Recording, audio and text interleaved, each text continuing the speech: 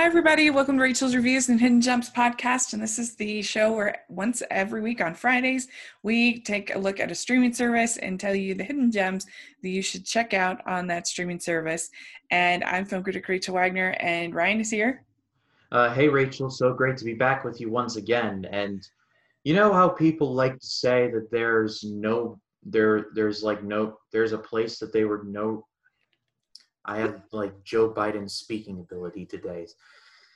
Do you know how people always say that they would rather be nowhere else but here? Yeah. I would rather be nowhere else but right here and Oh. right now recording this with you.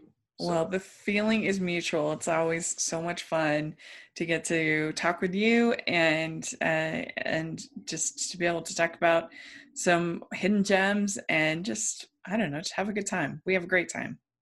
yeah, we do every week, and Mm, it's becoming the highlight of my week. yeah. So no matter what service we're talking about, and I think today we're going to be talking about like one of my favorite, if not my favorite, service in Hmm. terms of Canopy, because it's definitely a sleeper hit. Yeah, it really is. And the reason why we thought about this was because we have Sundance coming up. So I just have sort of independent features on the mind. And really, I think you could probably make an argument that almost anything in Canopy is a hidden gem because it's not like they have, your big blockbusters or kind of things on this service. And so it's more classics, Criterion type releases, independent films, documentaries, things like that.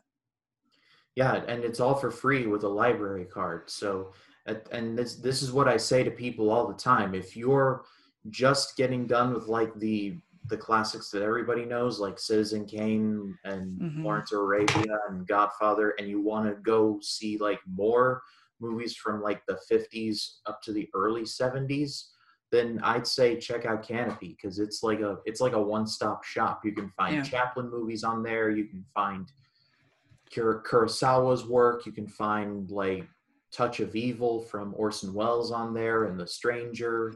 So it's not too Yeah. obscure, but it's like take the person or the director or the movie that you know, and this is the stuff that they've also done. Yeah, and it's interesting because they have some new films too, and there's films that I didn't necessarily recommend on like on Rotten Tomatoes, but for free, I think they might be worth your time. Like they were mixed bags, they were flawed, but they still had some interesting parts about them. Like they had on there, I noticed Judy and Punch, which I thought was a really interesting premise and had some interesting performances. It didn't quite work for me, but again, for free, it's definitely I think worth checking out. So it's all about your kind of, I don't know, your spectrum here of kind of if you they have a lot of really interesting stuff that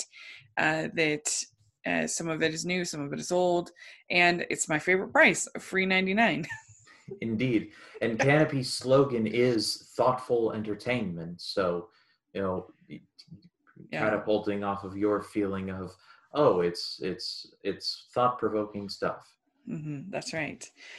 So let's dive in. Let's talk about our picks. So the first one for me was actually on PBS a couple of years ago. This was like 2007 to 2009.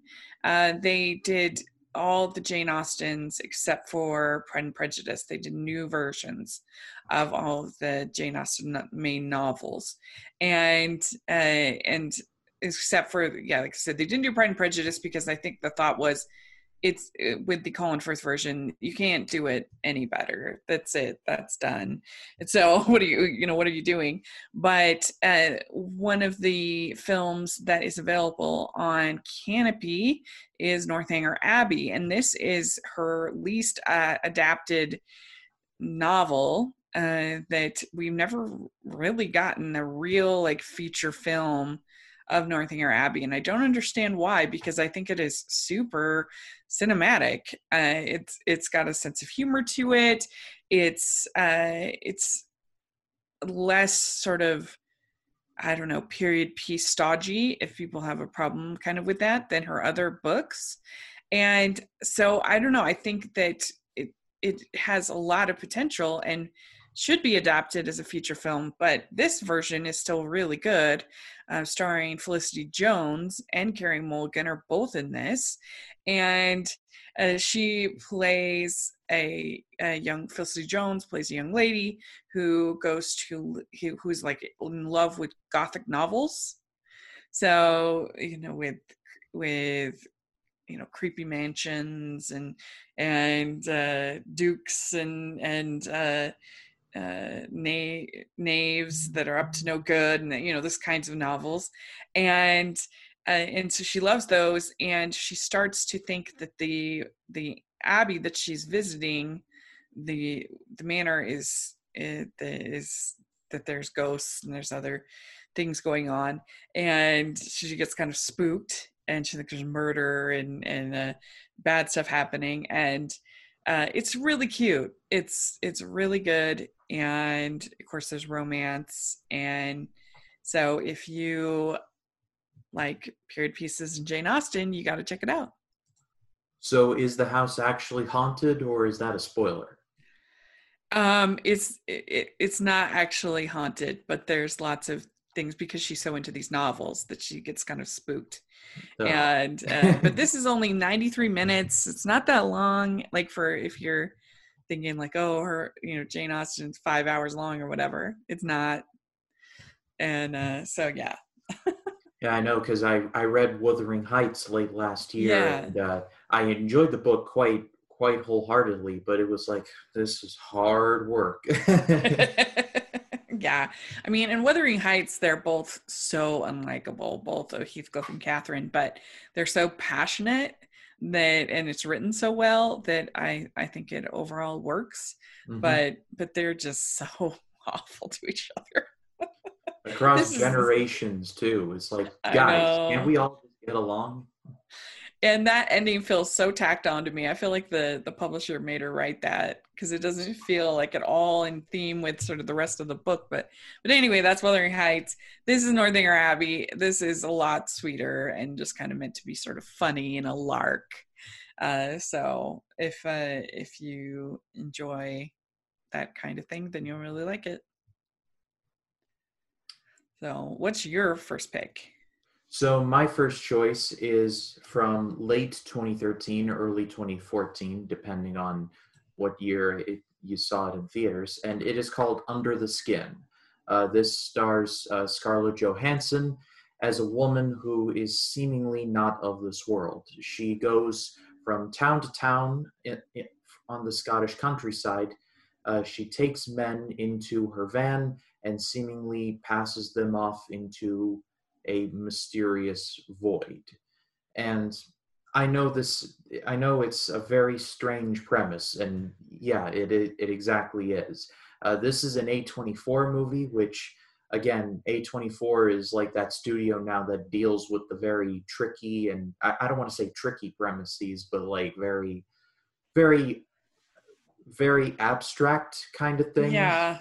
And that goes double for Under the Skin. Why I do recommend it is for a couple of things. Number one, the cinematography, because this movie looks absolutely beautiful. Jonathan Glazer, who directed it, captures the Scottish countryside in a very beautiful way. And the void itself, you don't see it too much, but when you do see it, you feel very scared of it because of just how empty it is. And that's as far as I'll go, because this is one of those movies that I feel like you really need to be as completely separated from any trailers or anything as possible. You just need to go in as blind as possible. And reason number two is Scarlett Johansson, because, she's cool and she's good in most of the things that she's in.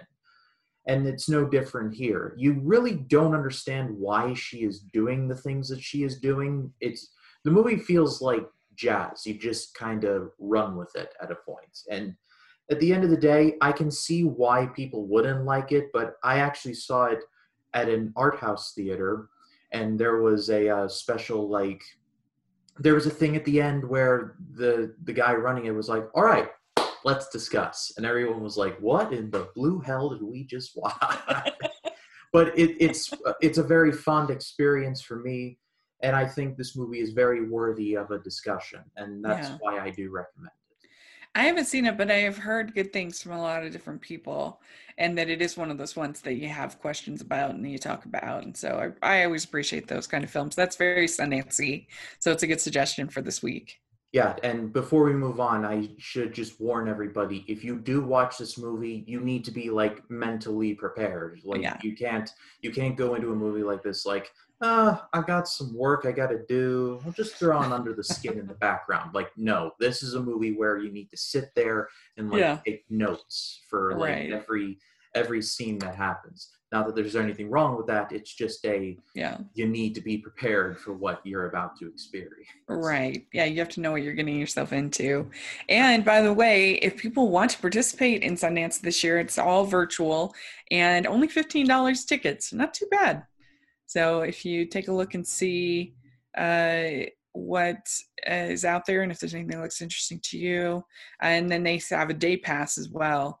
So if people are interested, it's pretty cool to have it be available to everybody this year that wants to attend. And I'm going to be covering it quite a bit. And we have me and Austin did a preview episode on the podcast. Me and Austin Burke talking about some of the ones we're looking forward to. So there's a lot of good stuff going on there. My next choice is a documentary, and it is called Echo in the Canyon. And I feel like I've talked about it before on Hidden Gems, but I didn't have any record of it. So if I have, forgive me. But this is a documentary that is about the Laurel Canyon area of Los Angeles that in 1965, that was sort of this home base for a ton of awesome rock bands. And they have a ton of original footage of them just playing in their homes and in the recording studios down there. And this includes people like the Mamas and the Papas, the Beach Boys, the Byrds, Buffalo Springfield, like just a ton of great bands from the 1960s. And so I think if you like any of those bands and you like music and learning about how music was created, I think you'd really enjoy this documentary. There's a whole part where they stage this revival concert with modern bands and singers singing these old songs with Jacob Dylan and Regina Spektor and Cat Power and sort of these new singers. And to me, that was the weakest part of the documentary because I wasn't watching it for them. I was watching it for these classic groups to hear from Eric Clapton and, people like that. But it's not like bad. It's just not as interesting to me as like the older stuff. But maybe some people will like the newer stuff better. But I don't know. It just wasn't as interesting to me. But nevertheless, definitely, I think worth a watch. Yeah, I grew up with a lot of these bands. You mentioned Jacob Dylan. Any relation to Bob? Yes, his son. He's his son, That's what and I thought. he's the one that definitely like got this thing made because he's the narrator. I think he's like a producer. I think he's a big kind of force behind, and I think he's probably a reason that you were able to get so many interviews with people that don't normally do interviews because of his connection to Bob Dylan and to the whole scene. But you have interviews with Ringo Starr, like I said, Eric Clapton, Graham Nash, Jackson Browne, just that whole group. So it's worth it, just to hear from all of them and hear that. See, they got so much old footage. It's amazing. Yeah, you would be surprised at how much people filmed back then. I think I remember this one interview with Orson Welles on Dick Cavett's show where Dick Cavett casually dropped the line of people nowadays would rather make film than make love. Yeah, that's interesting. That's true. I guess that's true. But yeah, I was reading the list of people who were in this, and I saw Jackson Brown's name, and I was like, oh wow, he's in this, because my dad and I actually saw him live at the Peabody Auditorium in Daytona Beach, and it was awesome because my dad and I would listen to his That sounds songs fun. would listen to his songs all the time. And of course, Eric Clapton is a legend. Ringo Starr, we all know who he is. Brian Wilson, we all know who he is. So it's Yeah. strange that I never found this, but now I have. So there we go. Yeah. And Jacob Dylan, he's like a legit performer. He had a band called the Wallflowers, which had like quite a few hits. So we had one song called One Heartbeat that was a pretty popular song. So he's established himself as a singer. So what do you have next? So my next choice, this may be a particularly controversial choice because of who is behind the camera on this one, and I'll explain it as I go along. But my second choice is Apocalypto. Now, I should get out ahead of this right now and say that this was directed by Mel Gibson, and this was released in or around the same time as Mel Gibson made some very insensitive comments that I certainly do not agree with. But many years removed from all of that, I watched this movie a few years ago, and I was absolutely blown away by it.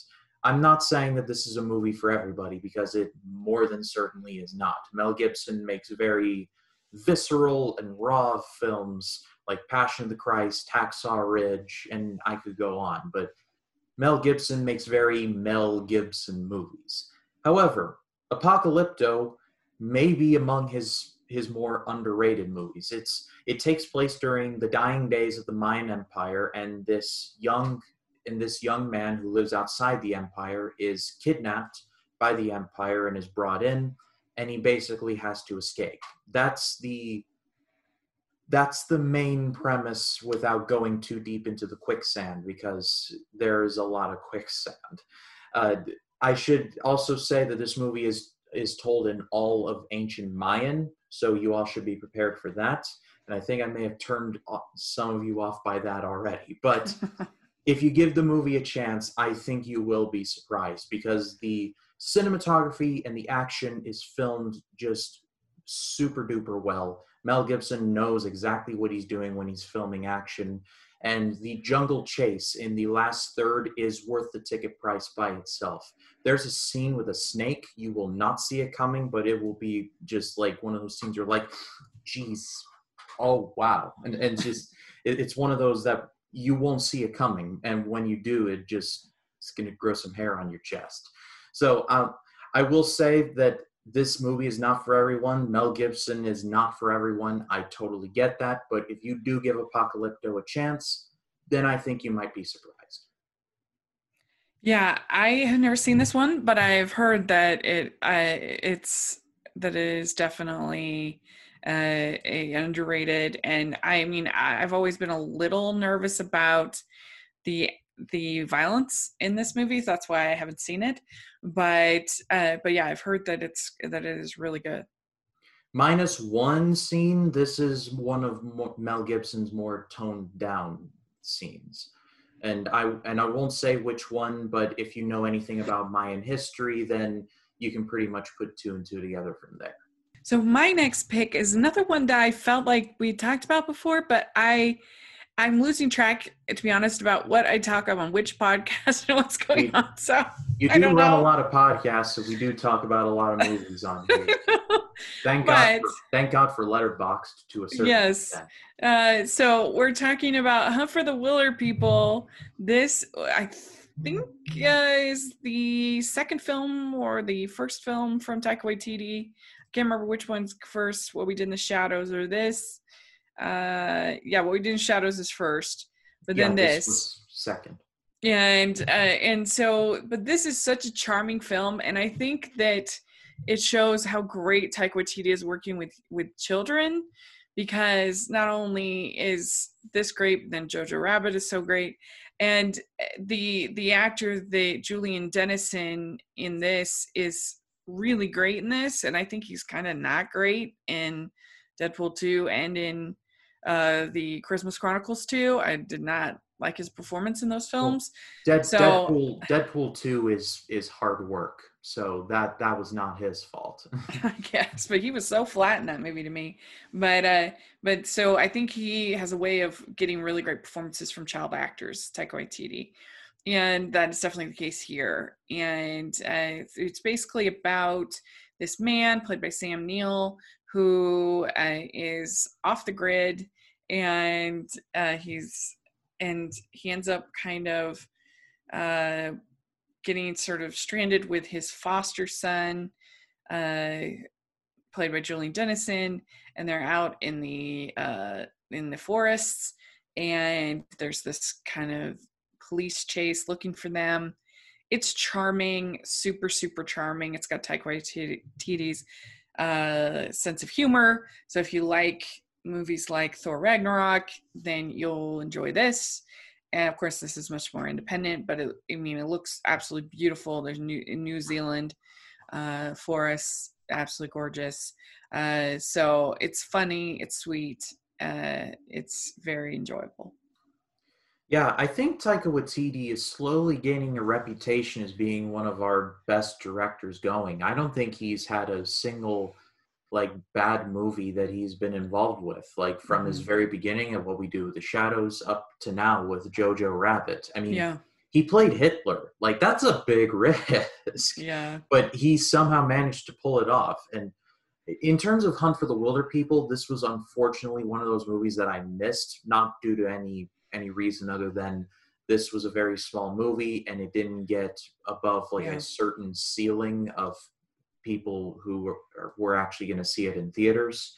But now that it's on Canopy, I really don't have an excuse not to watch it. Yeah, and I think if you're sort of stressed out, if you're wanting something that'll make you feel good about the world, then this is that kind of movie. It's just so sweet and has a good heart to it. So it'd be a good one if you're having a bad day and you need something to watch. Hint, hint, hint.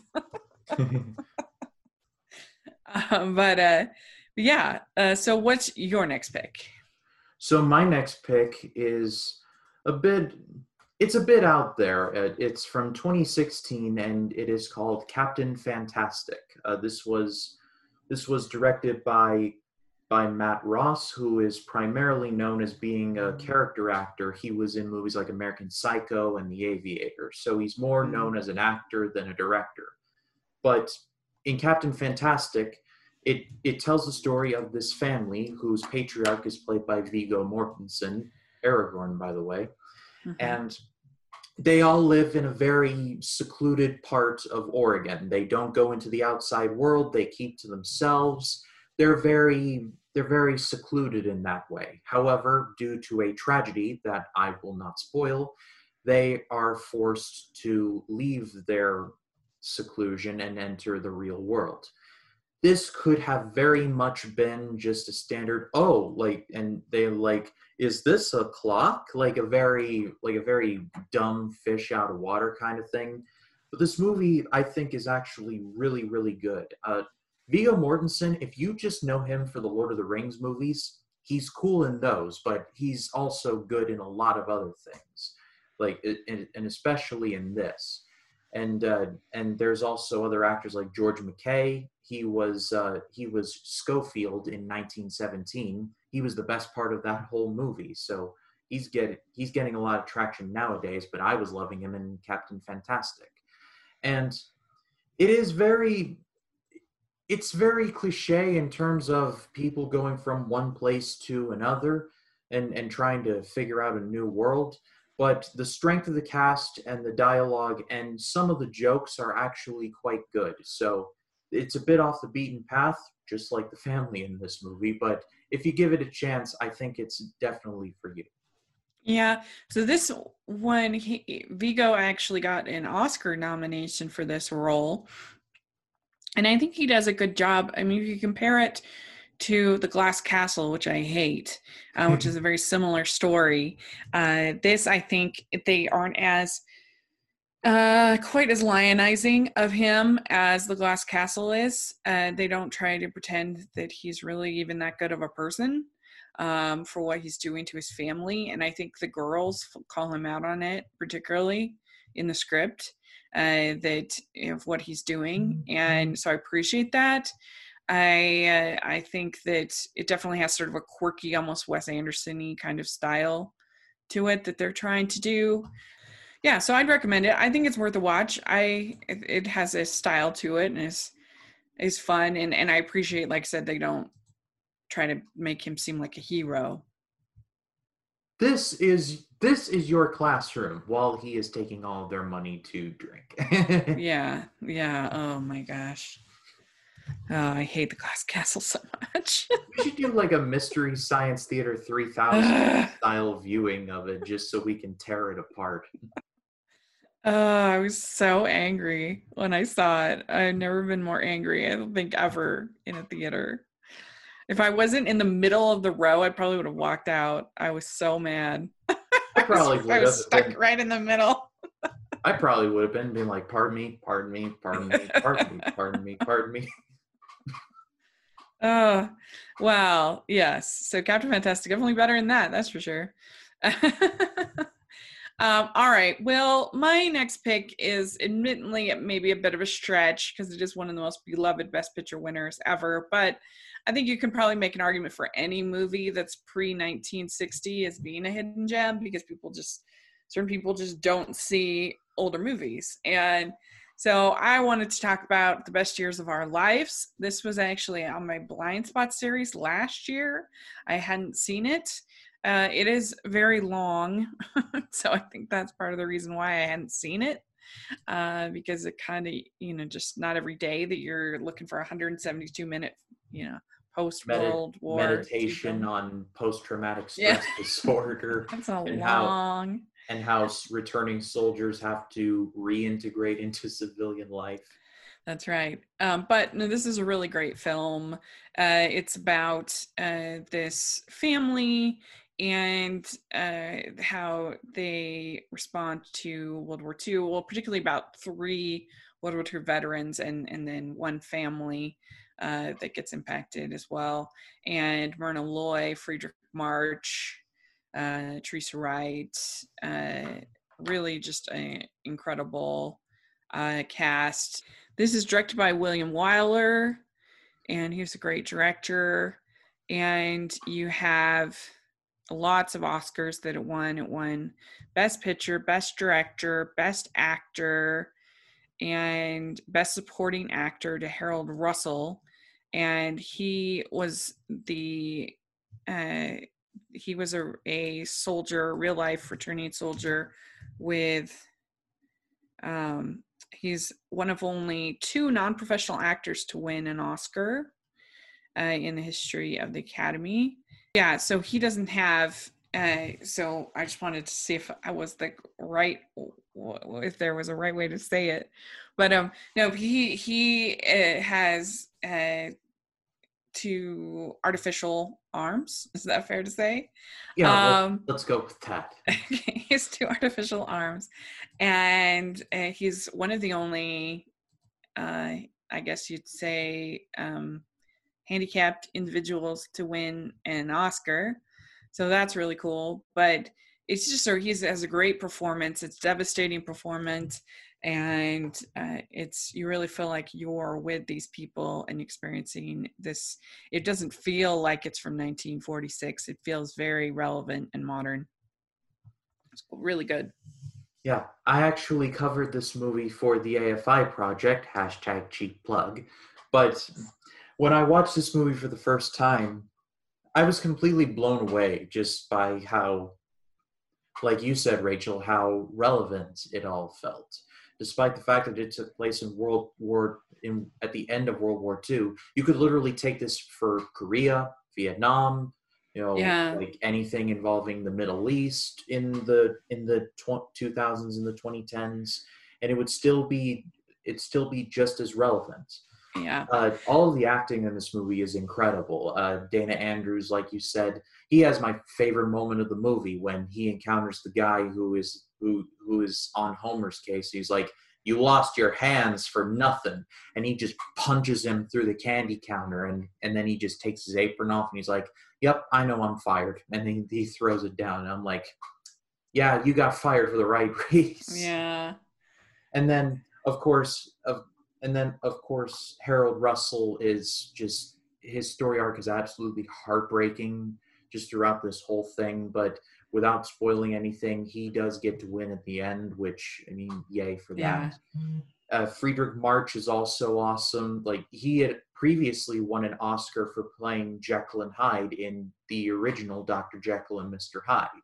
So he had quite a range. He was one of those actors that could go from horror to serious stuff and everything in between and just absolutely crush it every time. And then William Wyler, who directed it, would go on to direct Ben-Hur, which is one of the best Bible movies ever made, and he would win another Oscar for that.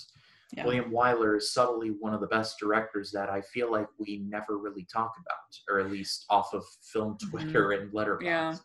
And it doesn't have that squeaky feeling of, say, like a Frank Capra kind of a film, which I love those films, but this is pretty messy, and there's a lot of really flawed characters that you don't have the kind of like heroic journeys that you see, like, say, in a Frank Capra type of movie or something like that we think of from the 50s in particular that we think of. Yeah, Friedrich March's character goes through a nasty separation with his wife, and you see it, and it's just like, good Lord, like, she's being cruel. Yeah. So it's definitely worth checking out. What's your next pick? So my next pick is along the same lines. It is a war movie, but it's from 2015, and it is called Eye in the Sky. This was directed by Gavin Hood, who unfortunately directed X-Men Origins Wolverine. Spoiler alert, this movie is much better than X-Men Origins Wolverine. But this movie is significant because this was Alan Rickman's final role before his passing. This released, I want to say, like summer of 2015, and he had passed away sometime before that, which is rather unfortunate. However, he did go out on a high note. It tells the story of a military commander played by Helen Mirren, who is ordered to drop a drone strike on a known terrorist. However, as the drone strike is about to happen, this little girl runs in and complicates things because she is related to this terrorist. And so the debate begins. Do they do it and get rid of the terrorist, or do they wait for the girl to leave and then do it? It's like 12 Angry Men, but like set in the Middle East and no jury duty, if that makes no sense. But it's a moral dilemma of should you or shouldn't you? And that's where the strength of this movie is. The cast in this is great. Helen Mirren, we all know who she is. She's great. Alan Rickman is really good in this, in his final role. Aaron Paul, who was from Breaking Bad and El Camino, and was in the most recent season of Westworld, he's in this, and he's really good. This is one of those war movies that is more cerebral than others. And it may be a little long in the tooth at times, but its strength lies in the question of, do we capture this terrorist or do we kill him? And it's good back and forth between all three of the main characters, and that's why I recommend it. Yeah, I gave this movie 3 stars. I'm not sure why I didn't give it higher. I can't remember. It's been so while since I saw it, but I guess still a positive score. For Eye in the Sky, and I think the performances I remember really enjoying, and there's definitely some tense moments, especially with that girl that's trying to sell her bread while they're trying to get her to get out of there. I think I did say in my review that this movie should not be rated R. I didn't understand why it was rated R. Yeah, that's so bizarre. It's like like some movies get rated R because they say like a couple too many F-bombs, but then there are movies like Drag Me to Hell from Sam Raimi who are PG-13, and yet that has a literal dragging of a person like straight to hell.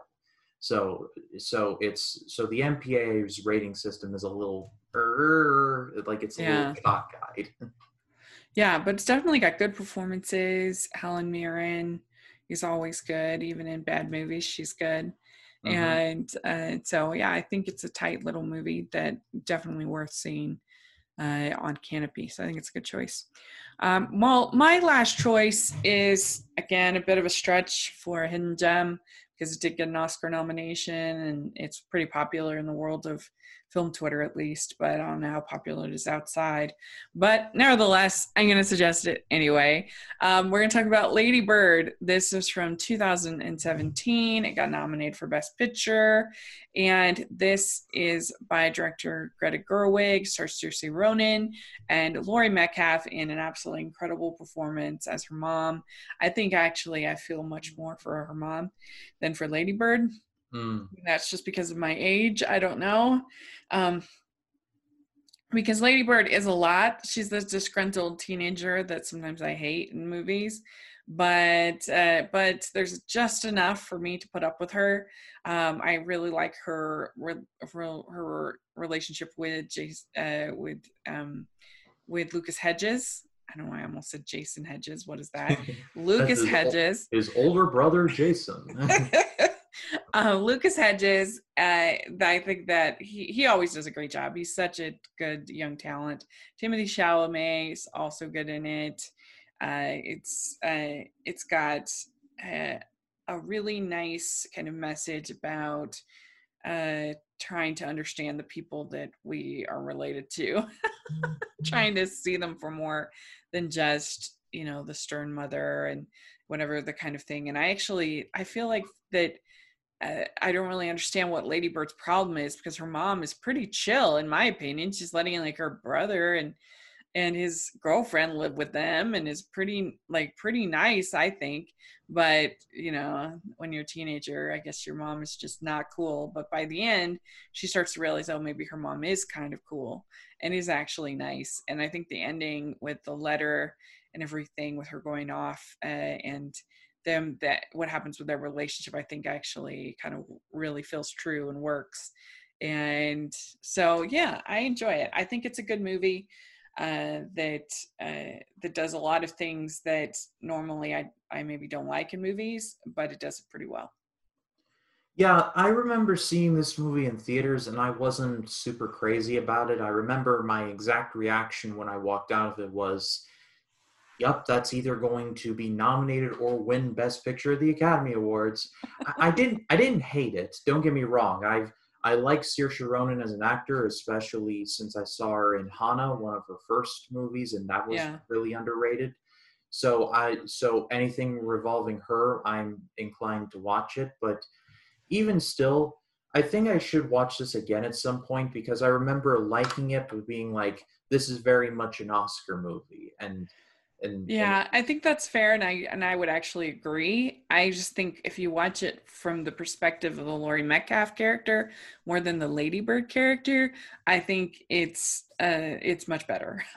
If you watch it thinking of that, because she is such an interesting character, her mother, I think, and so well written and so well acted, that to me she's more interesting than the Lady Bird character. Yeah, I can definitely agree with that. Mm-hmm. So if you haven't seen it, or maybe you thought, oh, this is overrated, give it a shot. It's actually, I think, pretty good.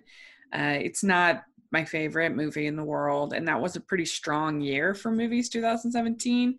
And so, with you had Dunkirk, you had Get Out, Baby Driver, Call Me by Your Name, Coco. It was a pretty good year. Shape of Water won that year. I know you don't like it, but I love it. Blade Runner 2049. No, it's not that I don't. I appreciate it. It's just Blade Runner makes me sleepy. I will turn you into a fan. So, and Wonder Woman came out to this. It was a good year, 2017 for movies. Greatest Showman. The movie that somehow won't die. That's right. So, what's your last pick? So my last pick is a bit of a hard left from contemporary drama of about a teenage daughter and a mother to a full-blown zombie movie. It's Day of the Dead from 1985. Night of the Living Dead is seen by many as one of the greatest, if not the greatest, zombie movie ever made. Dawn of the Dead is seen as one of the best horror sequels ever made. And this is Day of the Dead. And nobody really talks about it, even in the horror community. However, for a certain group of people, this is the best of the Dead movies. And in my opinion, it does rank up there. It's like a perfect zombie trilogy of night, dawn, and day. Wow, that actually connected. I just realized that. But in Day of the Dead, it tells a story of the zombie apocalypse has happened. There's like few humans left, and zombies are pretty much just going everywhere. But there's this deranged military captain who is trying to create one final stand against the zombies. That's pretty much that plot in a nutshell. But where the movie lies in the strength department is in the commentary. George A. Romero had a surprising level of social commentary to his movies that wasn't overt, like in your face, but was present enough to where if you were looking for it, you could find it. That's why in Dawn of the Dead, it takes place in a mall, and it has been long speculated that it was meant to be his take on mall shoppers. They're basically zombies. Well, in Day of the Dead, without giving away too much, the zombies are presented as more human-like and smarter than the actual humans. And it's more nuanced than that, but again, I'm trying to keep this as spoiler-free as possible. This is one of those movies I think you should just go in completely blind without seeing too many trailers. But really, even if you take out the commentary side of things, this is a very well-made movie. George A. Romero had a certain way of making his movies look really clean for how small their budgets were. And the gore effects were done by Tom Savini, who is a legend in the horror genre, as an actor and as a makeup artist. And his gore effects are on full display here. It's juicy stuff. So just be prepared if you do see it. But yeah, Day of the Dead is more than underrated in terms of horror threequels, because if it's a third movie in a horror series, it's usually bad. But Day of the Dead is the exception rather than the rule. Yeah, so it's in color. This one is supposed to black and white, like Night of the Living Dead. This is in color as well as Dawn. Okay.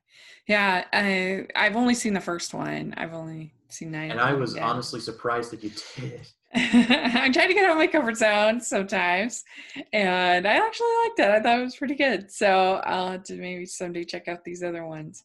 That I'm pretty weak when it comes to horror movies, but I keep trying to push my comfort level bit by bit. So it sounds like one that might be worth watching. So very cool. Well, the good thing about most of Romero's movies is that despite the genre that they're in, there is more to them than meets the eye. So even if you're not a big gore fiend, I say you could get in touch with it just based on there's a deeper meaning to all of this. It's not just zombies for the sake of zombies. There's meaning to all of it, for lack of a better word. Yeah, cool. Good.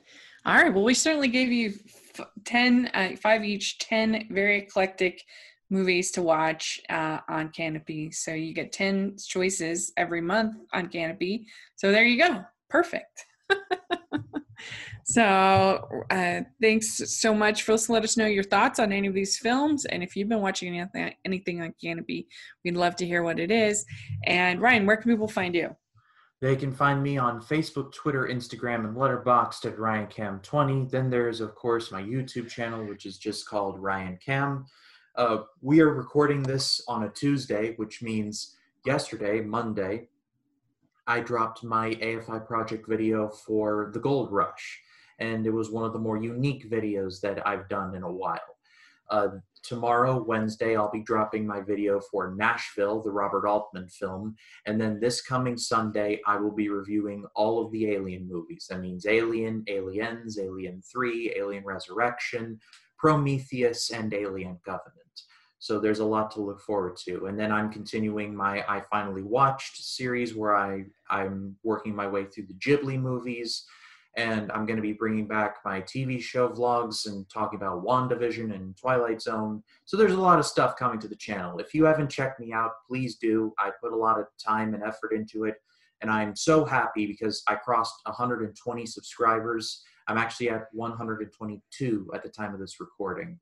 And I know it's not much. It's certainly not nowhere in Rachel's shoe closet when it comes to subscriber numbers, but I'm very happy with where the channel's going, and it's just going to get higher and higher from here. So if you haven't checked me out, please, I'd be grateful. Yes, you should all subscribe. It's really good stuff. And you can find me at Rachel's Reviews, all over social media, iTunes, YouTube, and on Rotten Tomatoes. So check that out. And I'm going to be covering Sundance coming up. So make sure you're subscribed. And then also you can find me at Hallmarkies Podcast, where we have lots of interviews and reviews of all things rom-com and holiday and everything over there. It's really fun. And thanks so much, everybody. And we'll talk to you all next week. Bye, everyone. Bye.